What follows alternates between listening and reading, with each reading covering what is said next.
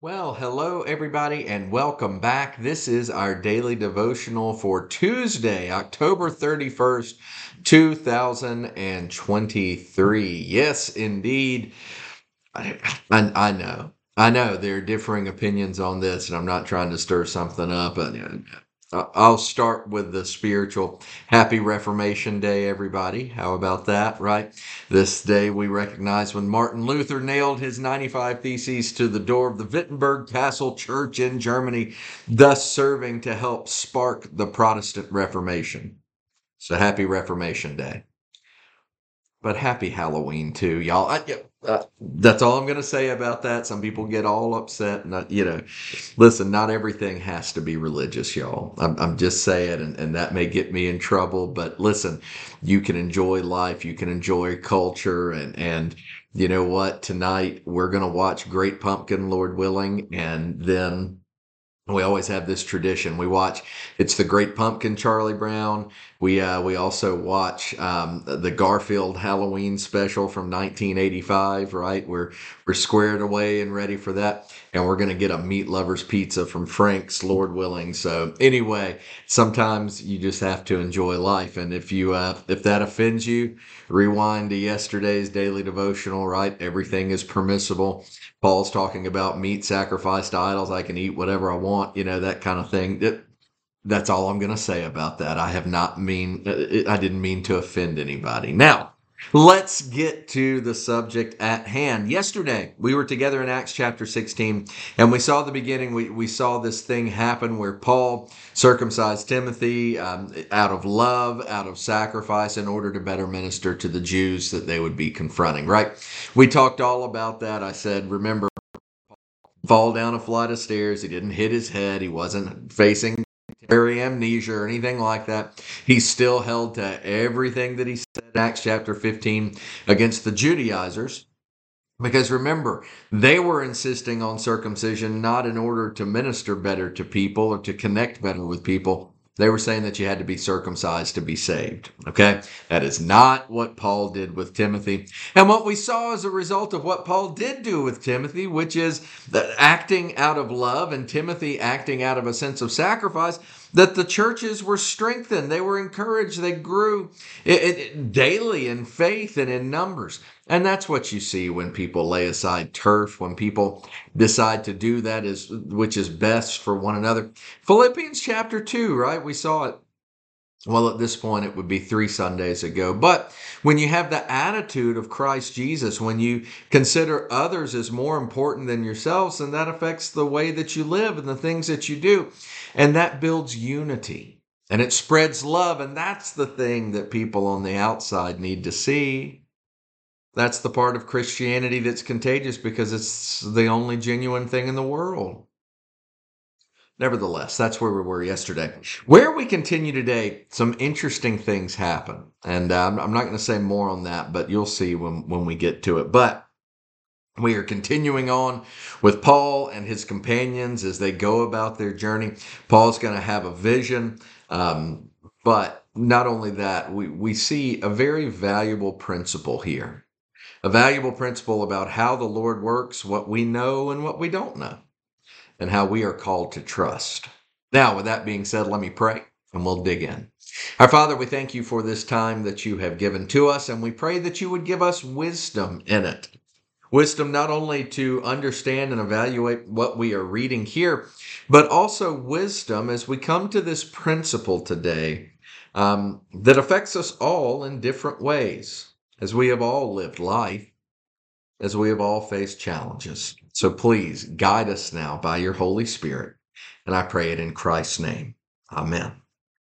All right, so where we're picking up today, again, Acts 16, verse 5. So the churches were strengthened in the faith and grew daily in numbers. We're picking up in verse 6 where it says, Paul and his companions traveled throughout the region of Phrygia. Now, Paul and his companions, as far as we know up to this point, remember, it's Paul. Paul, when he had his disagreement with Barnabas, took Silas with him. Okay. We also know that he's just had this thing going on with Timothy. But what's used here is the term companions. We don't know who else is involved in this yet, but we're going to find out. So, Paul and his companions traveled throughout the region of Phrygia and Galatia, having been kept by the Holy Spirit from preaching the word in the province of Asia. Pause right there. What a curious thing. Doesn't make sense, does it? Right? I mean, why would the Holy Spirit prevent the word from being preached? We're going to get an answer. Verse 7, when they came to the border of Mysia, or Mysia, however you want to pronounce it, they tried to enter Bithynia, but the Spirit of Jesus would not allow them to. Now, we got a thing going on here, right? Where it's like, okay, well, which one is it? Is it the Holy Spirit? Is the Spirit of Jesus? The answer is yes. How does that work? I don't know, y'all. I don't know. And you don't know either, right? That's all that we are given. Occasionally, we do find portions of Scripture that specifically talk about the Holy Spirit and in differentiation, the Spirit of Jesus. What does this particularly mean other than Jesus intervening here?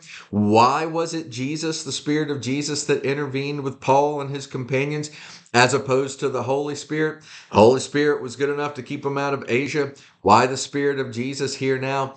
Again, y'all, I don't know.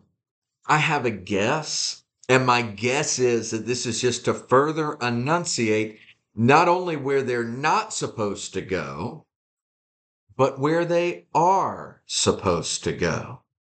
And the language is forceful here. The Spirit of Jesus would not allow them to. And that's all we get. We don't get anything else. That's it. That's all that we need. Verse 8. So they passed by Mysia and went down to Troas. During the night, Paul had a vision of a man in Macedonia standing and begging him, come over to Macedonia and help us. Y'all, I alluded to a principle just a few minutes ago, right? Principle that, though this very clearly, this is the Acts of the Apostles. This is the history of how the Lord worked. So this, in some senses, is unique to Paul and his traveling companions because this is just simply telling us what happened. But a principle is revealed here. Getting back to what we have seen already, right? That at first they wanted to go to Asia, the Holy Spirit would not let them go, right? Then they decided to go somewhere else. The Spirit of Jesus himself intervenes and prevents them from going. Now, we have this. We have just found out about Paul's vision from the man of Macedonia. That's what we got in just reading a few verses. Not a lot of time has transpired, but obviously this happened in time and space. Prior to this vision, Paul and his companions, we're not given any indication that they're given a reason as to why they're prevented from going certain places. Again, it seems counterintuitive to us, doesn't it? Right? I mean, they're supposed to go unto the utmost ends of the earth and preach the gospel. Why would the Lord prevent that? Well, we've just gotten the answer. The reason that they weren't allowed to go to Asia, the region they weren't allowed to go to Mysia, is because the Lord had something else for them. Now, very clearly in what we just read, Paul found that out. But initially, did he know? I don't know. All we have is what we've just read, that they had their plans, that they were going, and then they were prevented. Y'all, this is where there's crossover for you and me today, right? Again, this is history. This is the narrative of what took place in time and space. And so it's good to have this information. But the application for us in a devotional sense, this is a daily devotional, right? Application for us is that in life, there are all sorts of things that happen that prevent movement, that prevent us from doing those things that we think we need to do, those things that we want to do. And why is that? At the time, we can struggle. At the time, we can majorly struggle. We don't understand why the Lord works the way that he does. But the principle that is revealed here in Acts chapter 16 is that just because we don't have the answers as to why God does what he does, it doesn't mean that there aren't answers. We're not given a glimpse into Paul and his companions, but one could only guess that they might have grown discouraged, that they definitely were wondering, well, why can't we go to Asia? Why can't we go to Mysia? And what did that prevention look like? Did it look like hardship that came up that prevented them from going there? Again, we don't know. The best that we can do is guess. But what we do know is this. There was a period of time between them being prevented from going and this vision that Paul had of the man of Macedonia. And instead, what the Lord was doing was shaping where they were going, where they were headed, what they were doing. The crossover is that the Lord does that with you and me as well. He really does. Um, and the call for us in light of this, it's not to try to figure out exactly why God is doing what God is doing. I've mentioned this here before. The older I get, the more I mature in the faith, the more I am convicted that I need to approach things with the mindset of Lord's business versus my business. There are all sorts of things in life that are my business, things that I am called to do. And I'm not saying that the Lord has no place there. That's not what I mean. What I mean is, I'm talking about responsibility. There are all sorts of opportunities that the Lord gives me. There are all sorts of missions that He sends me on, right? Things that He wants me to do, situations that are presented to me wherein I'm called to be faithful. And it is my business to be faithful. That's what the Lord has called me to do. Trust and obey, for there's no other way to be happy in Jesus but to trust and obey, right? That's God's calling for me. That's God's calling for you if you're trusting in Jesus. That's your business, to obey, to be faithful, right?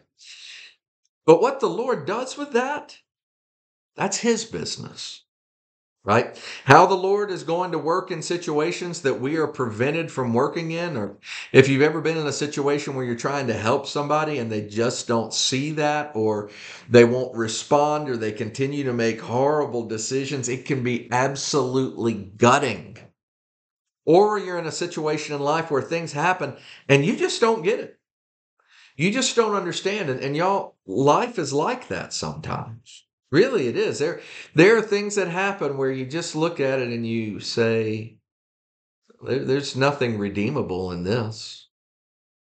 Why did that have to happen? You ever woken up and you've said, I didn't think I'd be dealing with this at this point in my life. Life isn't supposed to be this way. Now, admittedly, sometimes life is like that because of the consequences of our sins. Right? I talked about it Sunday. The Lord judges those, the Lord disciplines those, the Lord chasteneth those whom He loves. But outside of that, all sorts of things happen in life that we really don't understand. That's the crossover here.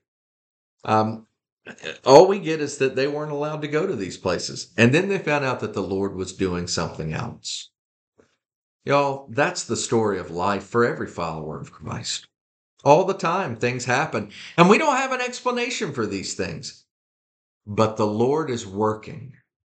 There's lots of places in His Word that indicate this. Romans 8:28 is one of the most obvious, right? That the Lord is working all things together for the good of those who love Him and are called according to His purpose.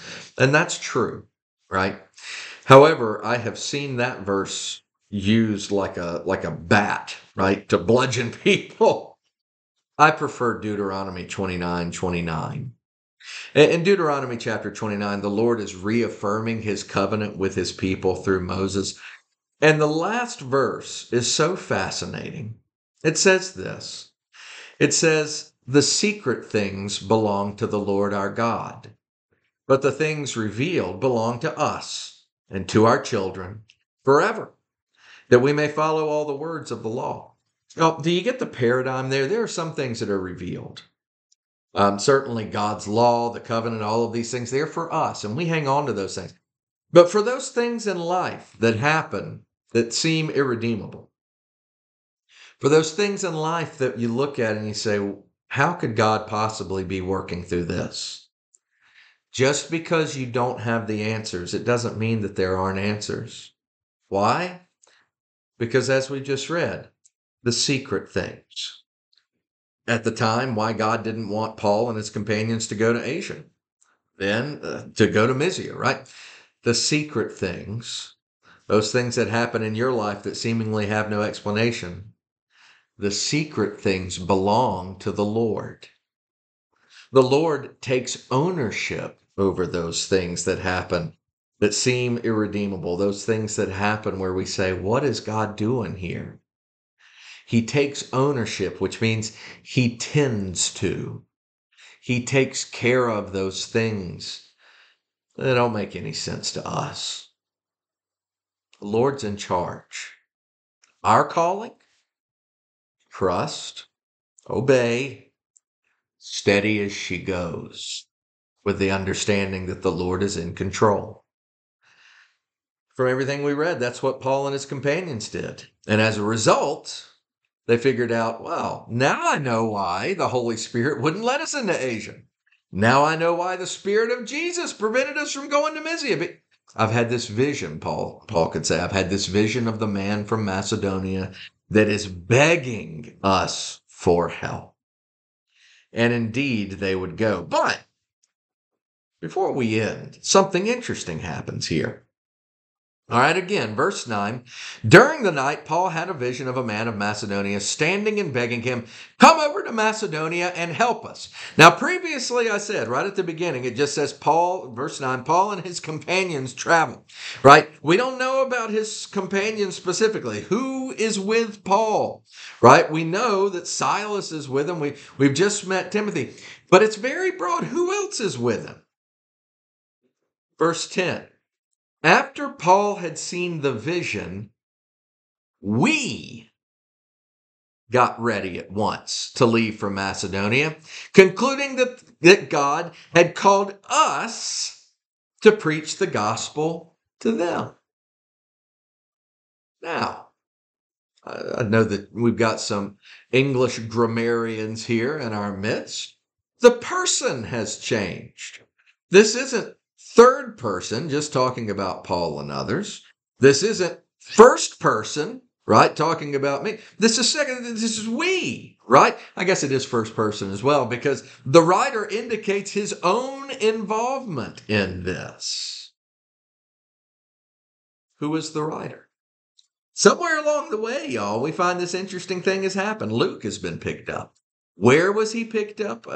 I don't know. Okay, because realize the structure of the book of Acts. You have the telling of things that took place in Pentecost and other places. Then you kind of have Acts jumping around, right? You get Peter, he's got to go to Cornelius's house. Was was Luke with him there? Probably not. He's telling the story. And then you get the council at Jerusalem. You get kind of this ping pong effect where things are jumping back and forth here.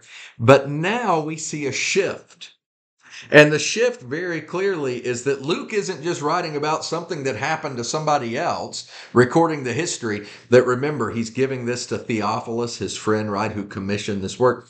Instead, Luke is indicating that now I'm in on this, where it's not just that Paul had seen a vision, so they got ready, we got ready.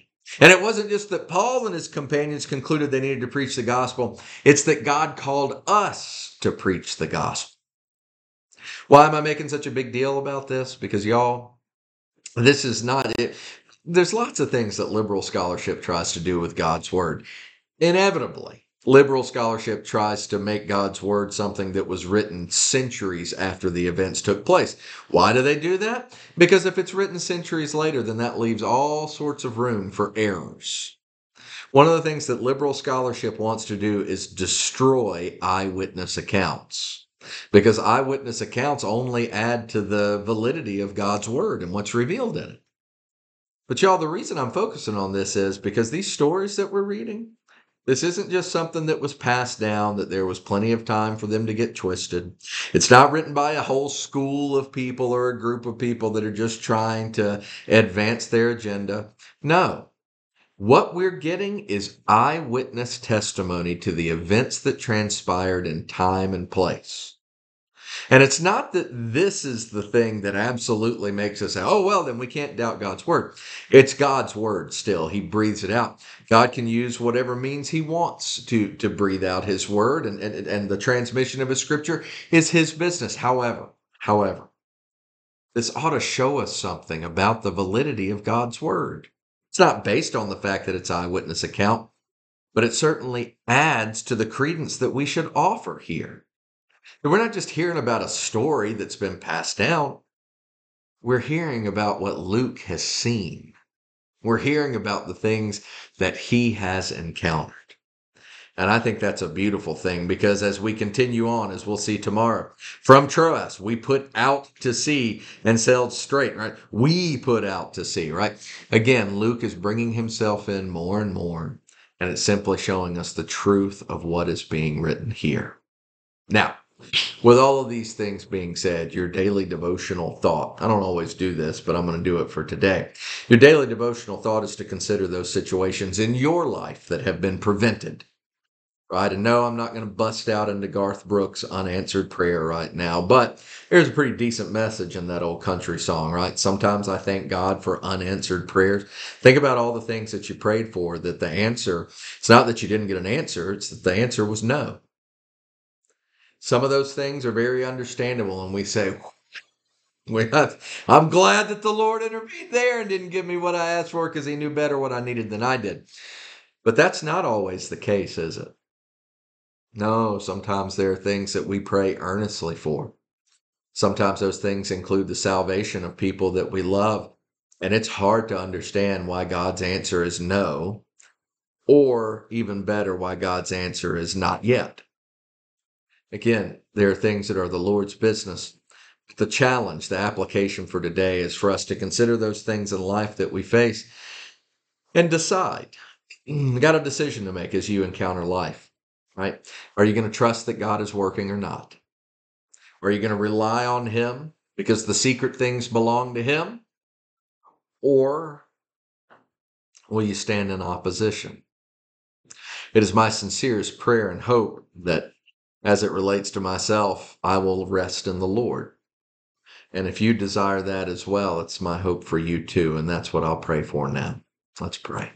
Our Father, we thank you for this time that you have given to us, for this message that is apparent here, that you intervene and it's your business, and your plans are so much better than our plans. And so we pray, as is in the Lord's Prayer, that thy will would be done, that thy kingdom would come on earth as it is in heaven. Father, work in our hearts and minds that we would be patient, that we would wait on you, that we would remember that you are in charge, that we would trust. Thank you for the Acts of the Apostles, for this that has been revealed to us. Thank you that we can see your hand at work throughout the ages. Let us trust in you again and again. And I pray it in Christ's name. Amen. Well, again, I'd like to thank you all for being a part of this time. Lord willing, we'll be back tomorrow morning at 6 a.m. And I don't know what you're going to be doing tonight. Maybe it's just another Tuesday. Whatever. Enjoy it. And Lord willing, we'll see you again soon.